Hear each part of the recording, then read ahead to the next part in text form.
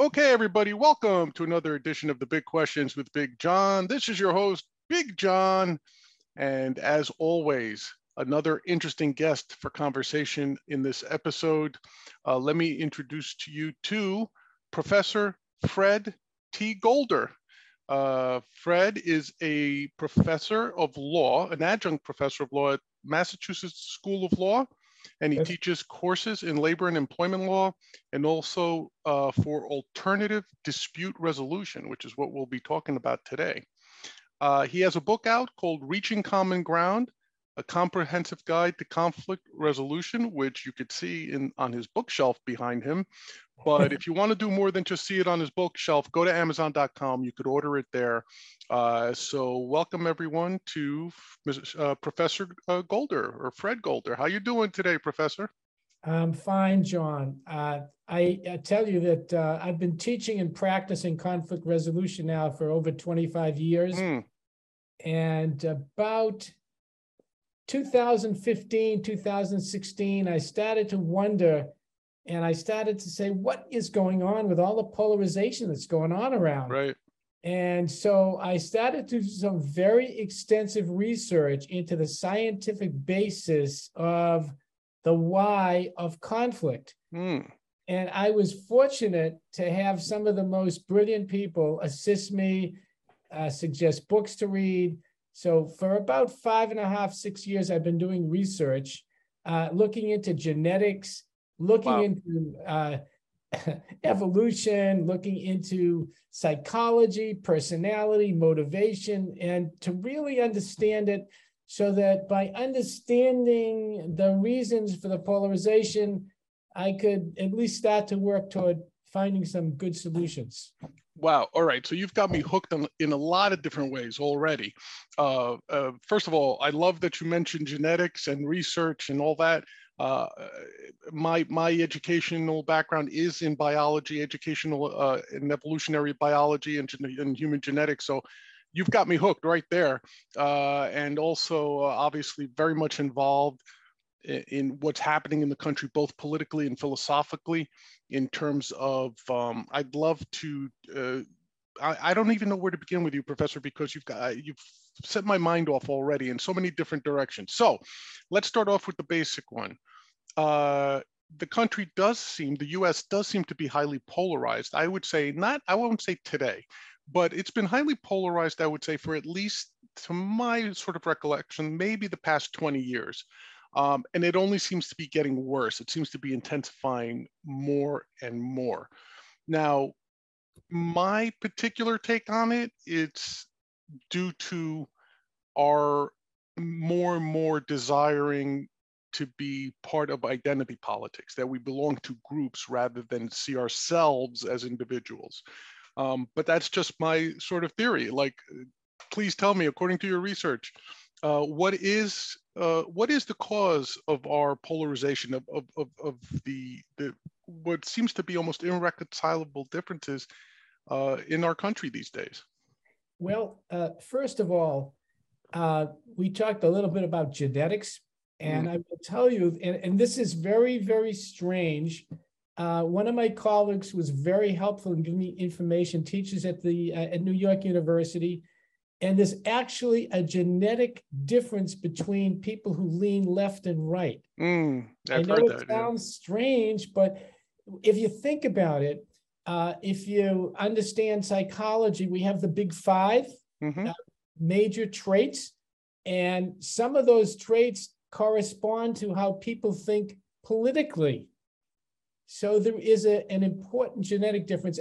And my theory is the reason we've become more polarized over the last 20 years is because we now have an internet. And the internet gives us the opportunity to basically collaborate with people who already think like we do. So for example, if you happen to be very conservative, there are internet groups that you can go to, and they confirm what you already believe. So the confirmation bias has an impact on where you search out your information. And I see that as one of the leading reasons for the polarization, that you really have an opportunity to stick to one particular ideology and not accept any ideology. So if it doesn't comport to your opinions that you've developed over your lifetime, you basically don't consider it, and you only accept those things that support your opinions that you already had before you started the process. Right. And, I've often heard that, for example, people who lean conservative tend to be more rigid. They tend to respect order. They tend to like to categorize things very strictly, whereas those who used to, by the classic definition of a liberal or leftist, would be that those who like to change things up, to create change. They were the more perhaps entrepreneurial sorts. But it's interesting to me because what you just said to me is a little bit foreign. For example, I love to use the internet to seek out people of the opposite opinion, whether it's to just get into discussion or to learn more about it. But that's also interesting to me, for example, because I'm a libertarian. I tend to just be more in terms of individuals as opposed to groups. So I hold the individual in much higher regard than I do the community, the state, the nation, right? And so it's interesting to me, like, how does that play into your research? Or was there a carve out for people who are more, I don't want to say independent minded, but say the libertarians or the I was going to say perhaps the anarchists or people of that sort who kind of reject authority. Like, how do they play? Do they contribute to the polarization? Are they the most affected by it because they see everyone around them being forming tribes against them, so to speak? How do they, if any, how do they fit into this model? I think the libertarians are really in a different category or class. I think the libertarians tend to be more suspicious about fixed ideas. They're more open to different ideas. And that's one of the big five traits when you're talking about psychology, that people are open to new ideas and not likely to be in, how shall we say, if you have an open mind, you're more likely to be liberal. If you have a closed mind, you're more likely to be in one side or the other in terms of you're either a blue or a red. Right. And they've actually done some studies about how blues and reds, their moral foundation. For example, they found in the studies that blues rely primarily on care, fairness, and liberty. That's their moral foundation. So everything that they look at, and they have a lens. We all have a filtering lens that we look at the world. It's not the real world, but it's the way we perceive it. And it doesn't really matter. That's what they see is what they think is real and not necessarily. So that's an interesting, there's reality, then there's the perception of reality. But it still doesn't sort of address why so you feel, if I got your initial thing, that it's really the internet that's intensified these differences. Because look, there's always been liberals, there's always been conservatives. I remember, look, I grew up in New York City, a very, bastion of liberal politics. And I remember growing up back then conservative, in that, and wondering why I was different than everybody else, right? At least from that thought perspective, right? I don't mean to make it sound too tragic. No. But also I've noticed right now that the traditional definitions of what was liberal and what was conservative seem to be all jumbled up now. And I think that has to do more with the blind acceptance of the tribe, of the identity politics. For example, growing up, even as a conservative in a liberal town, the one thing I always respected about the blues, as you put them, was their defense of free speech. I remember them defending the Nazis to march, their right to march in Skokie in the late 70s. And I always found that to be a very, what's the word I'm looking for? Admirable trait, even though I didn't agree with the rest of their philosophy, because I said free speech is the foundation of progress. So but now I look at it and I see that the blues, so to speak, in many ways are not supporters of free speech, because you have the trigger words, you have the hate speech, quote unquote, I've heard a lot of progressives say like they don't believe in the First Amendment anymore in terms of free speech.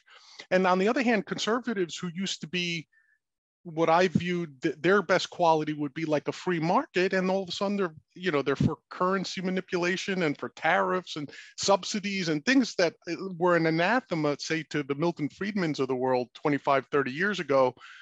Where did this juxtaposition come from, Professor? Because it seems to me that it's polarization, but it seems to also be in a tempest, right? It's the polarization and the switching. I don't know what the bearings are anymore. Well, that's the other thing. Okay, we have a tendency to label things. So, for example, if I label, if you supported Trump, for example, I might label you as conservative, but there may be only one thing you voted for Trump. Maybe Right. you voted for him because you didn't like the other candidate. So the point is, when someone says I voted for Trump, you automatically have this whole idea. You get this stereotypical notion of what it means to vote for Trump. Right. You must think, my God, this person is insane. How can you vote for somebody? He's crazy. And you Right. go on and talk about it. But he might be a dark triad personality. So if you say I supported Trump, it doesn't mean anything except you supported Trump. But we have a tendency to stereotype. So if you say you supported Trump, it must mean that you're really conservative. On the other hand, if you say I supported Hillary Clinton, it says a whole bunch of it, and it may have nothing to do with anything except I just happen to like him better. And I might not necessarily be in that category of conservative or liberal. And that's what's really happening. You've got some conservative people that, for whatever the reason, are not conservative the way we used to know it 20 years ago. I agree with you 100% on that. Yeah. Yeah. It's fascinating to me that you seem to have both, which sounds, what I'm about to say sounds contradictory. It's almost increased rigidity and increased turmoil. It seems to be, I kind of picture it like a steel container that is very rigid in its form, but within the container, you've got craziness going on. Things are bouncing off the walls. And that's sort of the way I view it right now. I don't know if you view it the same way, whereas I've talked to friends of mine, and like I said, as a libertarian, I had no horse in the race in terms of Trump, Clinton, Biden, like none of those. Right. But in talking to people that I've known for a long time, both on the left and the right, for example, in New York, I had traditional Democratic friends who were like the typical, what I would call old school Democrats, like pro-union, but not necessarily what you would consider the radical left, for lack of a better term. But all of a sudden they were supporting it, because what, we can't let this guy Trump get in. So I'm supporting the AOCs and the Bernies, even though in my own philosophy, I don't believe in socialism. I don't believe in this. I don't believe in that. And then on the right, people in New York, Republicans, conservatives who grew up hating Trump because he used to walk around proudly saying he was a New York Democrat, right? And he used to hang out with the Clintons and all that famously. Well, why are you supporting him? Oh, well, he's a Republican and, we can't have Clinton come in. And all of a sudden I said to myself, okay, I almost can, in my mind, do the cognitive dissonance to say, this is what you believe and this is what you're voting for, even though I don't abide by that. But I can understand when people do it.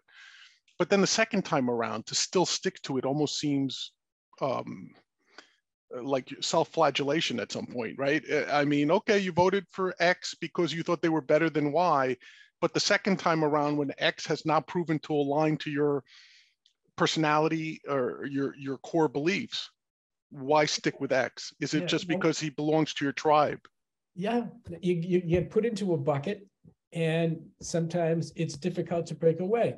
We have a psychological thing. If we start down a road and we go down that road, we discard anything and accept. So what happens is it becomes, gee, I supported Trump, so how can I not support Trump? So you rationalize. We have a wonderful way of rationalizing. Well, why are you supporting Trump now? Because, and you go A, B, C, D. Logic and rational has nothing to do with it. You're emotionally tied, and the emotion really controls what your brain does. Have you read, if you haven't read one of my colleagues, Adam Grant, his book? I have not, no. Yeah, it's an interesting book. And Kahneman wrote a great book about thinking fast and slow. So we oftentimes make decisions emotionally. That's brain one, or system one, as they call it. And it's because the system one brain has essentially allowed us to evolve from 200,000 years ago to today. It kept us alive because we reacted. Right. Because if we had to think rationally and logically about every decision we had to make 200,000 years, we never had people come to the next generation. We were dead. So the brain one, or system one, was our emotion. And system two is something which is developed after system one. So we're really almost controlled by our system one until we sort of be mindful about it and say, hey, wait a second. This doesn't make any sense. You know, I'm emotionally tied to it, but now when I start to think about it rationally, when I take the time to think about it rationally, it doesn't make any sense. But a lot of times, instead of saying, you know, I made a mistake, they just keep going down the road, they keep rationalizing and explaining things that really have no explanation. It's almost like religion, John. Right. I believe. Well, why do you believe? And which is fine. But there's no rational basis for having faith. There's no rational basis for supporting the conservative, the liberal, the reds and the blues. And it's, as you said, it's become who knows what. You know, you label and you get yourself into a lot of trouble. Yeah, it's crazy. I think I was listening to a talk by Dr. Peterson, Jordan Peterson, and he classified it. He gave a good sort of empirical example. He said, listen, if you're in business and you want to shake things up, you want an entrepreneur, man. You want someone who isn't afraid to fail 10 times before they hit the one big idea. And those tend to be, generally speaking, the people who are high in openness, as you mentioned, as part of one of those 5 basic personality traits. They're very, they tend to be very agreeable. But if you have something that works, you don't want a company of Elon Musk's. You want a company of conservatives, because they will keep the ship going. They'll keep it on course. They'll keep making money for you. And that's why typically, growing up, what was the conservative response to a career? Get a job at a bank, get a job at an insurance company, because those things never change, right? And we'll always need them. Whereas if you were an entrepreneur, you were like, oh, I want to make the next great widget. Well, I may have to go through 10 companies, 10 iterations before I hit my one big idea, right? And it's interesting to me, the personalities that become good entrepreneurs and the personalities that become, say, good managers, good shepherds of an existing idea. And without judging which one is better or worse, because I don't think there is a better or worse in that case. It just is, That's right.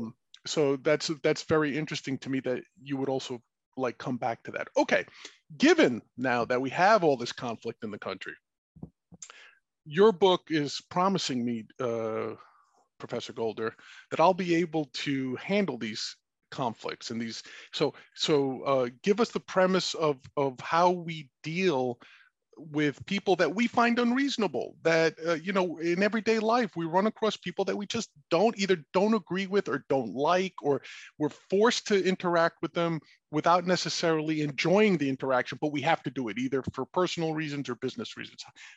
What are some techniques that you could share with us that would help us cope in those situations? Sure. Okay, the first thing, John, once you understand the reasons for the differences, for example, there are no 2 human beings on the planet that are alike. We are all different. We have individual differences. We have gender differences.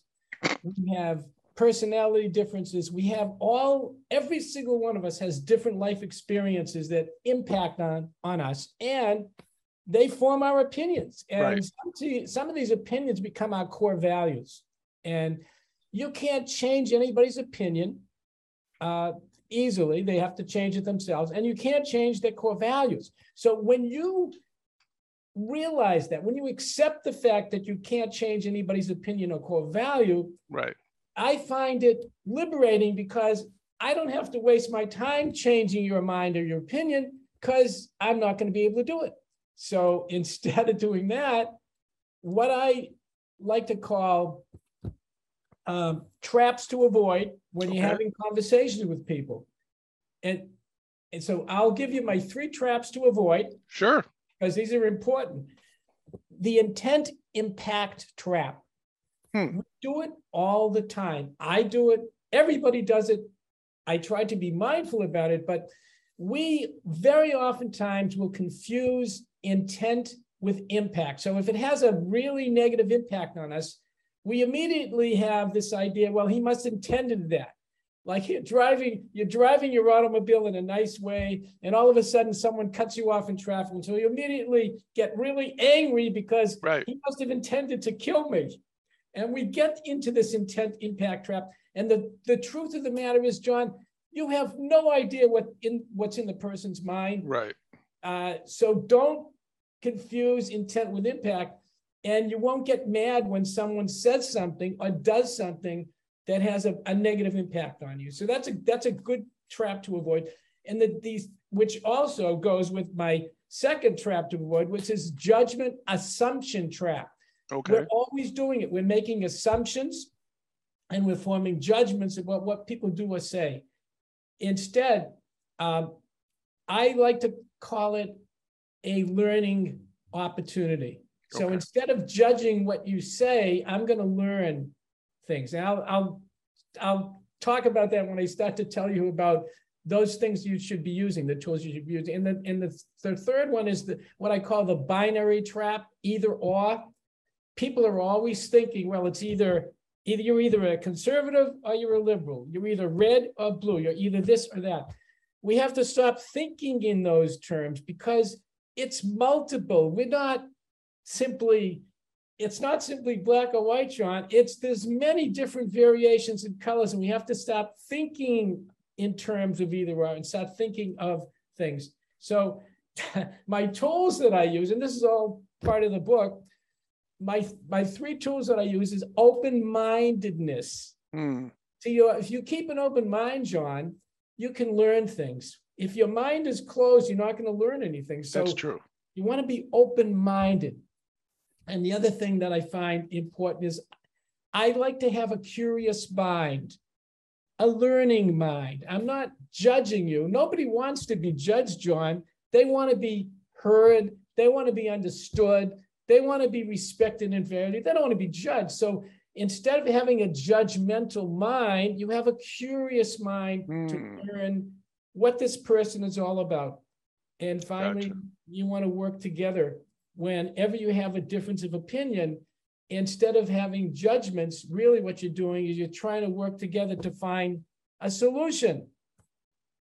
You know, all the things you say make sense to me in a lot of different ways. Like I was just thinking, like when you said, it's not a binary choice. As a libertarian, I get that all the time, obviously, because when you don't belong to one of the 2 major tribes, and I'm assuming the green people get this, or people who are outside that, the duopoly, so to speak. Well, if you're not for Trump, you must be for Biden. No, I kind of find both of them for various reasons to be distasteful. See, by voting libertarian, you cost Trump a vote. What? How does that math work? Libertarians are just Republicans who like to smoke weed. Oh, really? Like they're always fascinated when I tell them I'm straight edge. I don't drink or do drugs, never have. That's just my particular choice in life. But as a libertarian, I'm like, hey, you should be able to do whatever you want. So I always run into that. So on a daily basis, so I fully understand that. And then your other point, which I found fascinating, is once you accept and you're not judgmental, it frees you to be able to work with the person. I don't know if this is derivative of Skinner or Lovaas or any of these behavior modification folks, but in working with my son who is autistic, that was one of the things initially. We were lucky enough to meet with Dr. Lovaas, and that was one of the things he explained to us, that it's not what you think makes your child happy. It's not how you think your child should be learning. It's accept how he learns and how he derives joy, and then work with him to be able to facilitate that. And in the process, he's going to make you happy, because now, it's a feedback loop, so to speak, right? So very early on as parents, we learned, like, okay, it makes him happy as long as he's not self-injurious to himself or others, that you just say to yourself, okay, he enjoys sleeping on a sofa, not a bed. At the end of the day, is that really a crime? No, it's not. So why would I force him to be uncomfortable? And small things like that. But where I found it help was in corporate America, that when I was still like running around companies and dealing with other people, to learn what motivates people, what makes them happy, what they are there to work for. 90% of the time I'd say it's they're there to get paid, and you accept that. But there's some people who are there for recognition, or they're there for learning, or they're there for acceptance. And once you understand that, if you're their manager or their colleague, once you understand that, a lot of this conflict goes away. And if you're able to deal with them on that basis, to be able to say, okay, I'm not judging you for the fact that you don't care what you get paid, right? Why would I care? Oh, you want to be recognized for your contributions. Okay, let's work on how you can get that, And then all of a sudden, my team is increasing its productivity, it's increasing its efficiency, right? So from a very practical perspective, if you're a manager, if you're a business owner, if you're anybody who finds himself in a group of disparate individuals, I would think these techniques are very valuable, because not only do they keep the peace, so to speak, but they help everyone produce more efficiently and in greater volume, I would say. I mean, Sure. do you find yourself, have you consulted with businesses, for example? All the Or time. all the All the time? I almost knew what the answer was going to be before you answered, but so do you find that once you explain this to folks that they're receptive to it, or is there still that resistance where, it sounds good, but I don't know, is it Tony Robbins-ish type of thing? I don't know. Like what's the reaction you get from folks? Is there resistance? It varies. It Mm, varies, like people vary. Now, it's kind of interesting that you mentioned we're all different and we all have different needs, and we satisfy those needs in different ways. And when I talked earlier about assumption, that's what we should never do. mm, You'd never know why a person is doing something. And if you make an assumption, you're never going to learn anything about why the person did what he did or what makes him happy. For example, your son. mm. So instead of thinking, well, this wouldn't make me happy, well, it doesn't matter. It's not Exactly. about you, it's about him. So Right. what you really want to do is you want to listen very carefully. You have a learning conversation, you listen very carefully, and you say, okay, what is it that you need? And then you work to fulfilling the need and you solve the problem. Right. Exactly. Yeah. All right. But Listen, yeah. John, thank God we're all different. If we Yes. were all the same, this would be a terrible, terrible world. Oh, We need yeah. differences. It would be horrible, and that's why I think that's one of the main draws to libertarianism. Or I'm this far away from calling myself an anarchist, to be honest with you. But I haven't taken that final step. But one of the drawing points of libertarianism is exactly that. We need the Da Vinci's of the world. We need the Archimedes of the world. We need the Elon Musks and the Jeff Bezos, not because I think they're honorable people, but this is how society moves forward. It's how we all, their eccentricity, their genius, their differences are what lift all of us. And I think we all benefit by having a diversity of talents and personalities and people. And of course, that could also be bad in some ways, right? Because there are those who have psychopathy and whatnot that are different. But it doesn't mean, that in and of itself, we all need to be homogeneous. I think that's a horrible proposition for mankind. Um, and unfortunately, though, I don't know, Professor, if you see it or not, I almost have a feeling like our society is so desirous to move in that direction, where we're all the same, we're indistinguishable from one another. Differences are to be eliminated, um, and I find that saddening, to be honest with you. That A, that it's happening, and B, that it would even be considered, like that this would be a good thing. Um, It's you know, actually very dangerous. Let's go yeah, back to biology. Do you know what saves species? Oh, Diversity. mutations. Yeah. Diversity. Diversity. Yeah. Mutations. Yeah. I mean, for example, bananas. There's only one variety of banana, and we're in trouble with bananas.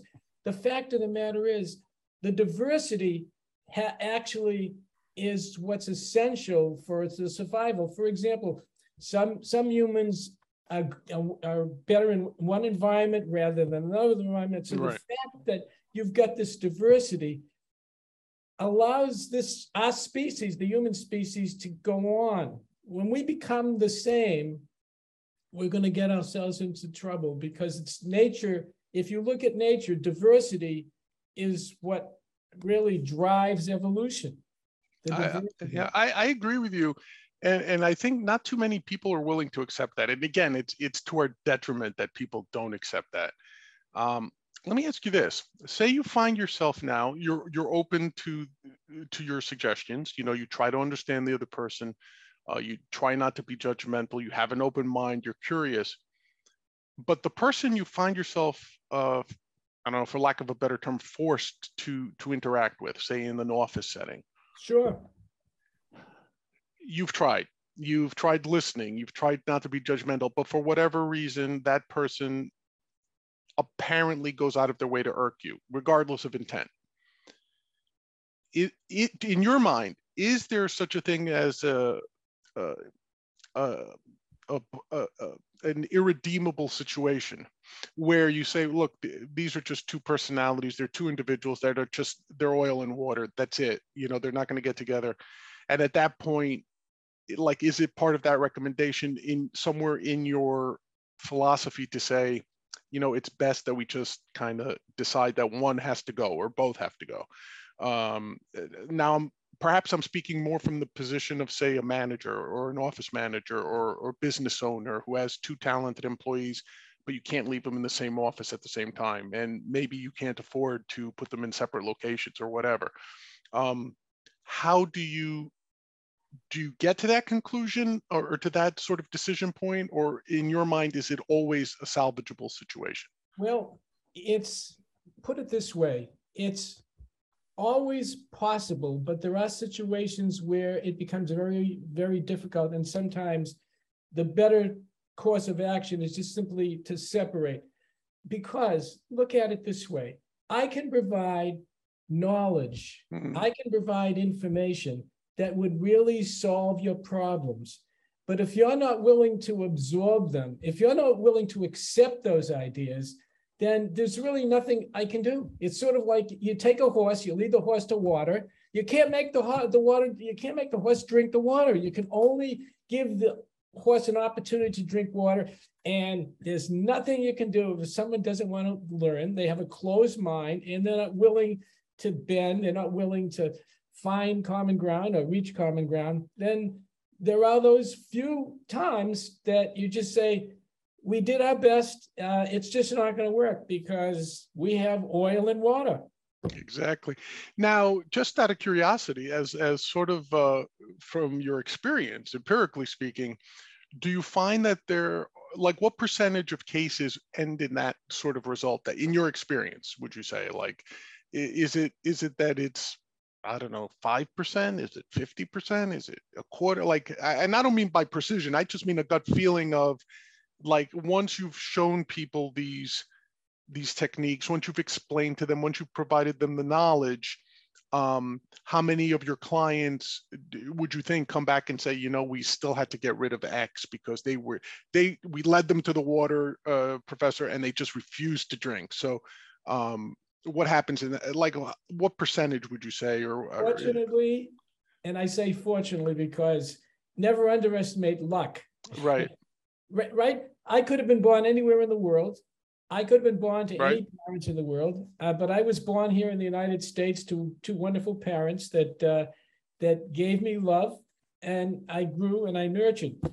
But there are situations where it doesn't work. But most of the time, I would say almost without, I would say maybe 5% of the time, I can't get parties to a resolution, but most of the time I work with people and solve their problems resolve their conflicts, and improve their relationships. Because that's really what my goal is. I go in, I say, look, I'm not here to tell you what to do. I'm there to provide information. And with this information, you may be able to solve the problem, resolve the conflict, and improve the relationship. Because what you really want to do is you want to realize that you're only as good as your team. And the weakest link, sometimes you just have to cut that link out. Right. But I work very, very hard to try to salvage all these situations. But there are times when you've got someone that might be very talented and really, really good, but doesn't fit into the culture of that particular company or organization.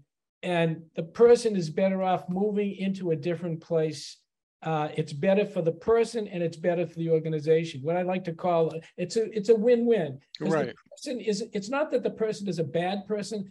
The culture doesn't fit. Sometimes it just doesn't work out. Believe me, and I've found myself in those situations where I just from my own experience, where I've gone to my management and said, this is the wrong fit. I appreciate the opportunity, but I'm not going to be the person who likes being in an office with pets and like this loose form. You don't know where you're sitting every day. Like I don't mind a little bit of chaos, but this not knowing one thing to the next. And I mentioned earlier that I'm a biologist by training.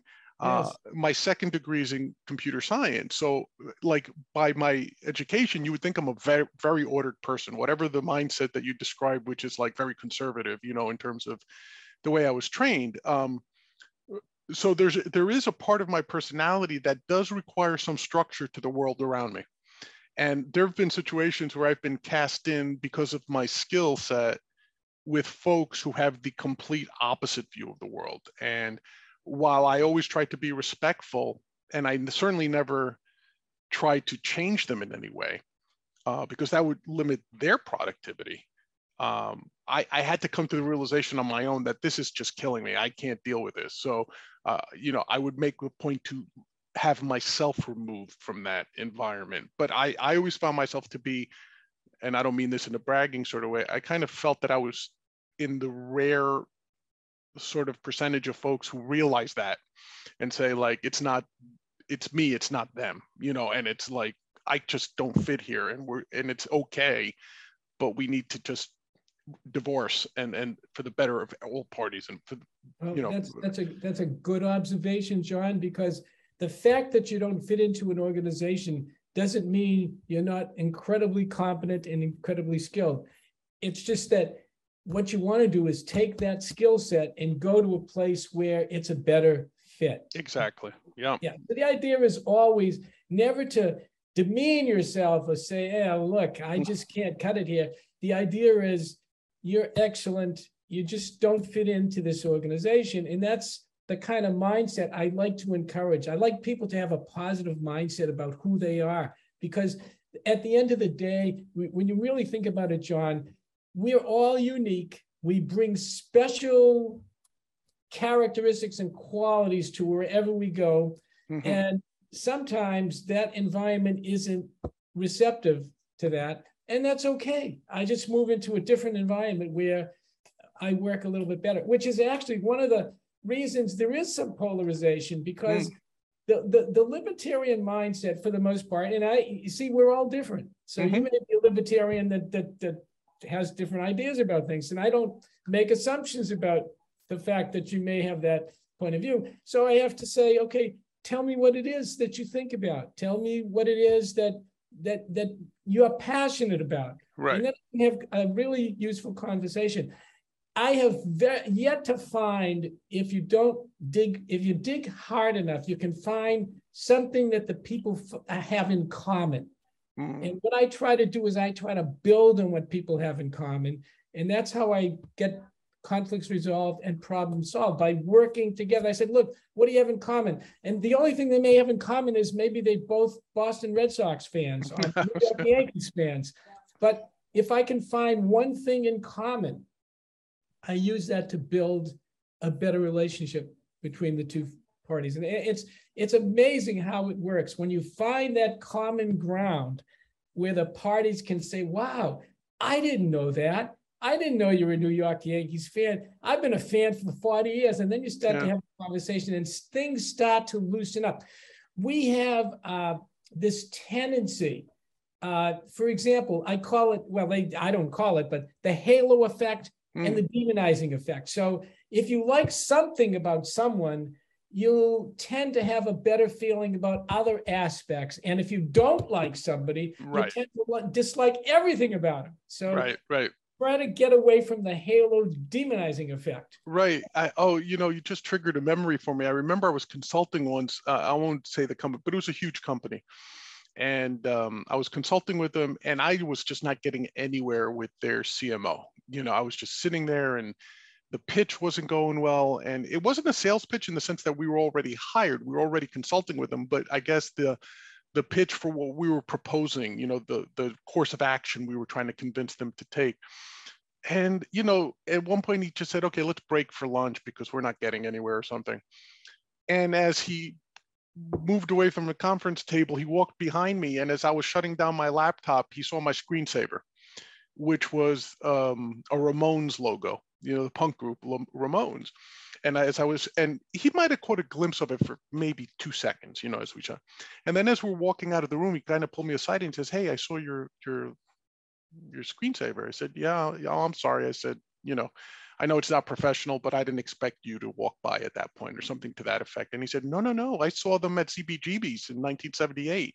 He goes, they're awesome. I've been a fan my whole life. And then we just started talking about, the Ramones and then other groups in the genre, and before you know it, he's like, hey, why don't we go out for a drink after the meeting? You could tell me more about your plan. I know a good punk club. And if I'm not mistaken, it may have been, no, it wasn't in Boston. It was somewhere else. But my point was totally unexpected, common ground to then continue talks, and to continue at least the opportunity to persuade him to my point of view, to the point of view that we felt was what was best for his company. So, I understand exactly what you say. And sometimes, but of course, that demonizing effect can also sort of creep in, right? I could just imagine if he was like a disco fan and he saw a punk thing, right? He would be like, "Oh my God, this guy is, he's too off the wall. I don't want to deal with him at all," right?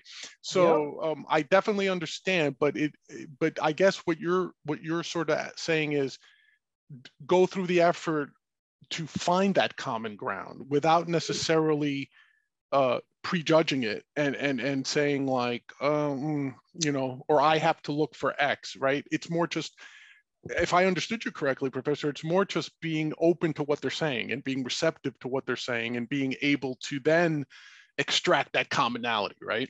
That's right. That's the learning conversation, not the judging conversation, right? Not the assumption conversation, but it's the learning conversation. And you'll find that when you start to listen with an open mind and the other person, I've been heard, you're going to get a much more, a fuller conversation. You get a richer conversation when people have been heard. Instead of being judged, I'm being heard, and he understands me. And that social human connection is beautiful. It really is when you think about it. Yeah. We're social animals, John. We need each other. We can't function without other people. We need each other. So we just have to find where that common ground is. And that's when we really connect. Well, like Descartes said, how do we know we exist? Through the existence of others, right? So we do need, if for no other reason, we need to know that we're alive by having others around us to interact with. So that's a very interesting point. Have you hung up your shingle to be a marriage counselor, by the way? No. It sounds to me like you should. Well, let me put it this way. I serve as a mediator. So I have dealt with people seeking divorce and trying to find some common ground. And I've done that, but I haven't been a counselor. I haven't been a marriage counselor. I've been someone when the parties are saying, like, let's see if we can work something out. They'll come to me and I'll try to help them find a solution, whatever their problems are. And it's the reason for most problems is we judge each other. I can't change your opinions, John. You can't change my opinions. And when people try to do that, it gets really, nobody likes to be judged. So when you start to say, gee, the house is dirty, immediately you're judging me as dirty, and it starts to escalate. Judging people causes escalation. Escalation causes anger. Anger causes disruption. And my goal is to try to say, look, nobody's perfect. That's a liberating thing, John. I agree. I'm not perfect.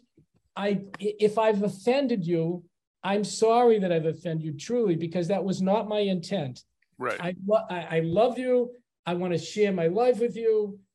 I am sorry if you took it the wrong way. That was not my intention.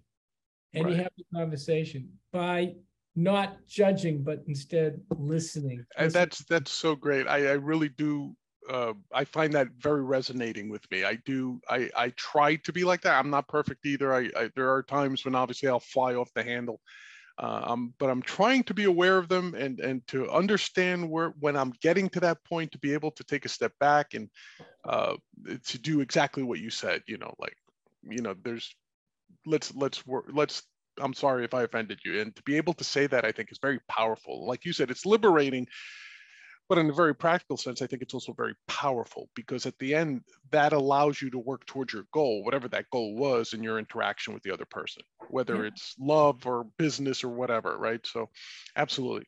But the apology has to be genuine. It has to be from a recognition that, oh my God, did I screw up? And I am so sorry. So when I'm doing my mediations and solving problems and helping people in their organizations, I keep these three things in mind, because this is who we are. We're social animals and we're emotional animals. We need it all. And I recognize, and I'm mindful of it, that we have hidden biases that affect our opinions.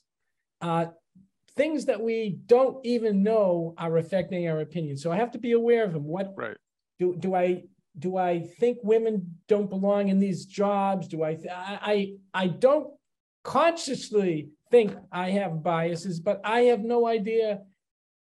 Hidden from me might be biases that may impact my opinion. So I'm trying to be mindful about that. And I also am mindful about emotions impact our decisions. So I want to try to step back a little bit and not simply react, but think. And finally, remember this, John, the future is totally unpredictable. You expect the sun to come up tomorrow.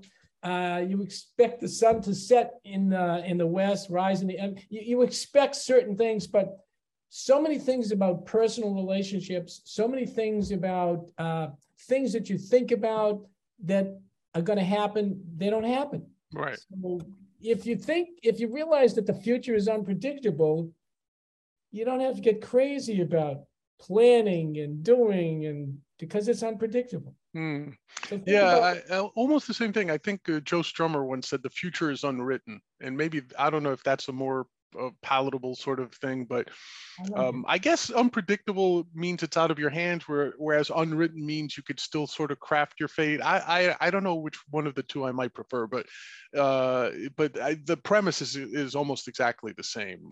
That you should be able to break away from your biases and the worry about that and try to be the best you can, right?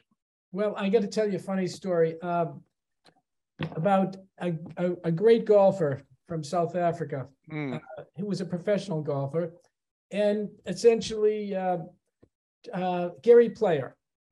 So Gary Player is out and he's golfing, and he's off the green in a sand trap, and he hits the ball and it goes right into the sand trap, from the sand trap right into the hole. So some guy out in the yelling, "Lucky shot, Gary!" And Gary Player turns around with his South African accent. He says, "It's a funny thing. The more I practice, the luckier I get." Yes. So you can, in some respects, make it possible, or at least increase the chances that you're going to have a better future by preparing, by practicing, by doing things that may lead to the possibility of a situation that you want to see happen. Things don't happen by themselves. You've got to sometimes have to make it happen Right. by working toward that goal. That's a great sentiment. I love that, and I also love the fact that you acknowledge that we're all living in a society. We have to interact with other people for the most part. We need to interact with more. So the ability to do so, even if you disagree with them, even if you say, I'm never going to run into this person again, whatever the case may be, to be able to be civil. And I think that is part of the polarization, without a doubt. And the inability to see individuals as opposed to groups. So I do agree with you on that. All right, Doctor, Professor, this was fantastic. I love this conversation. As we're nearing the end of the show, I want to hit you up with what I typically do of my guests, is ask them some silly questions. So feel free to answer as you see fit. First of all, what is your favorite author? Who is your favorite author and or philosopher that you would say you either enjoy or was most impactful on in your life or career? That's a great question. And when I was in the first grade, I got my first library card.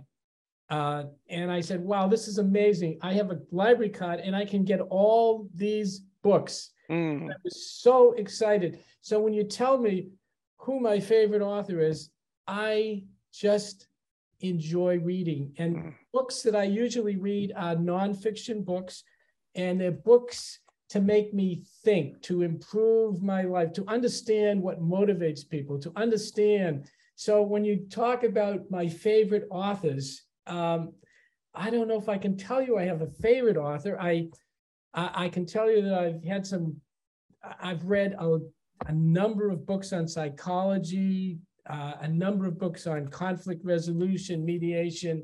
I've read these books to learn, to basically try to improve the quality of my life and to helping other people improve the quality of their lives. So any book that does that, and there's just so many that's hard to say.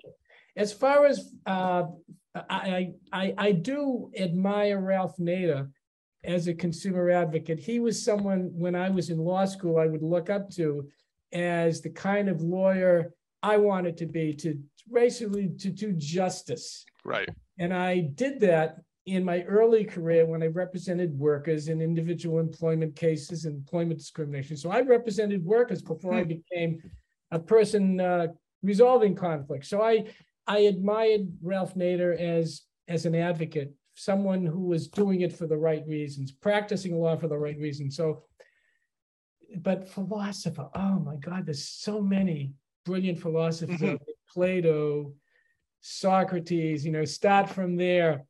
And work your way down. No, seriously, there's just so many brilliant psychologists over the years and philosophers over the years that have had an impact. And the thing is, John, you just don't know how much of an impact they have until one day you said, I didn't realize what an impact. I had a great English teacher who was, when I was in high school, that encouraged me to write, encouraged me to develop my brain, to expand my knowledge. I just, but it's a good question. It's a good question. I like it for me. You're right, and I always tell my guests, feel free to narrow it down to 2 or 3 people if you want. But that was a good answer. So you just enjoy reading, and you enjoy learning about how to help others, how you could be of value, how you could be useful to others, and I think that's just a great position to be in. Have you ever read anything by Thomas Sowell? Yes. Sowell. Yeah. I think he's a brilliant writer. I he's enjoy his books immensely. Yeah, he's brilliant. He is also, I think, well, he studied under Friedman, and the thing I like about both those guys is they take a professorial approach in the sense that they understand that perhaps their first role is to be a teacher. So when they explain things, I could almost picture myself sitting in their class, being a graduate student of theirs, as opposed to the more fire and brimstone political philosophers or economists like Paul Krugman, for example. I don't, without judging what he has to say, the way he delivers his positions is almost dictatorial, you know, in the way he does it. But when you listen to a Sowell, certainly he's opinionated and certainly he has a point of view, but it comes across as very professorial to me. You know, Milton Friedman, I remember sitting for hours watching all his YouTube videos and reading his books and just saying, I learned something. I honestly learned something because he took the time to explain it, and he explained it the way he would to his, and of course they were both teachers at Stanford. So, you know, so to me, yes, Sowell, one of my favorites, and also tends, not always, but tends to align with my personal philosophies. So yeah, definitely. Okay. No, yeah, I'm sorry, go ahead. We're egocentric. Yes. So many people don't like to have someone find out that they're mistaken. But there's two really interesting, Kahneman, he's an amazing, just an amazing guy. And he used to look for things that would find him wrong. You know, he wasn't satisfied. I don't want to be right. I want to find out why I'm wrong. And he'd always be searching how to find out why I'm wrong, which I thought was really brilliant. And John Maynard Keynes had a wonderful saying that really sticks with me. And he said, somebody was asking him how he changed his opinion about economic theory. And he said, well, sir, when the facts change, I change my opinion. Yes. And that stuck with me. I like that. Yeah, that's a great rejoinder, actually. You know, you know, it's interesting to me that when I first started working on Wall Street, the first manager I had was a stereotypical old New York Jewish banker, you know, and like, I love him like no other man other than my father, to be honest with you. And he saw me transitioning from being a scientist to being a Wall Street guy. And he saw that I was struggling. So he always called me professor for some reason. So and he had that stereotypical New York accent. He would say, Professor, let me tell you something. In your career, make sure that you're the dumbest person in the room. Surround yourself with people smarter than you. And I never really took it to heart until I left his employ. And then I realized what he meant. And then I realized the wisdom of what he told me. And ever since then, and that was a good 30, 35 years ago, I've been constantly paying that forward to anybody that I've mentored or that I've had the privilege of being their manager, is to tell them, don't feel like you have to surround yourself with people that you find either intellectually or personality-wise inferior to you. That's not a recipe for success. That's not a recipe for growth. Make sure that you hire people that you're going to learn from as well, because they need your experience, they need your leadership, they need your guidance. You need their energy. You need to your point, prove me wrong about something, and let's then work to make it that we're all right. So, and then poor old Saul, like he went in it to this day, when I tell that story, people start laughing because they laugh at the accent and the gait, right? But I found it. Brilliant story. It's a brilliant story. Yeah. Okay. I'm sorry. Speaking of accents, what part of Massachusetts are you from? Boston now. Downtown Boston. I grew up in Chelsea, which was a suburb of Boston, about 2.5 square miles. And I moved to Boston after my kids got out of school and left home. Okay. Because I love Boston. But what you said about the gentleman that was a mentor to you, it leads me to just talk very briefly about authoritarianism. And the people who are authoritarian personalities surround themselves with people who are less intelligent, which is really their downfall. It's the people who surround themselves with people who are more intelligent, who are smarter from you can learn.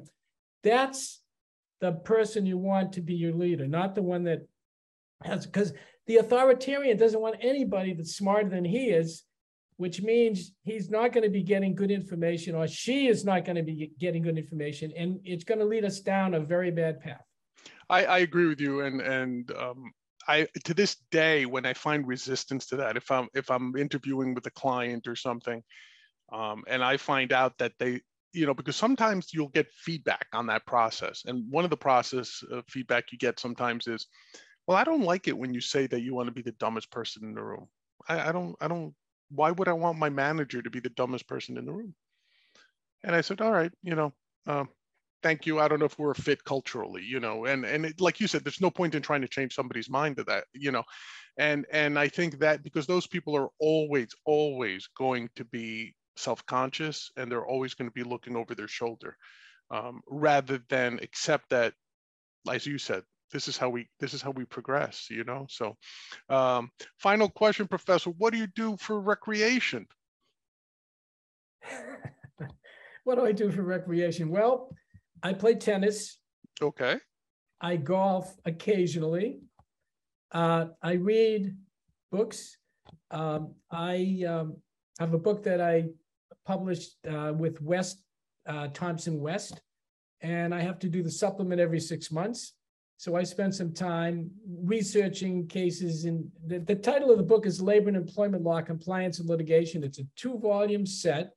Not that anybody wants to buy it except law professors. I was going to say, it sounds like a textbook, right?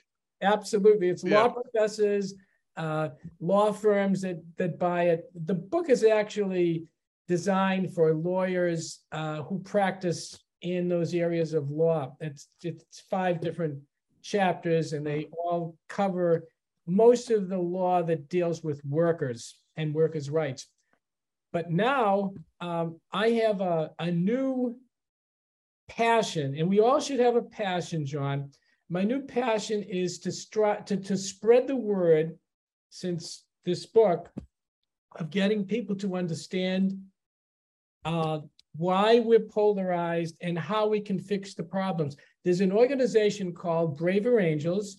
I don't know whether or not you've heard about it, but they discovered me, and because my book is reaching common ground, and they are an organization, nonprofit organization, and they're trying to get people on they call them Reds and Blues, and they're trying to get them to work together to solve problems.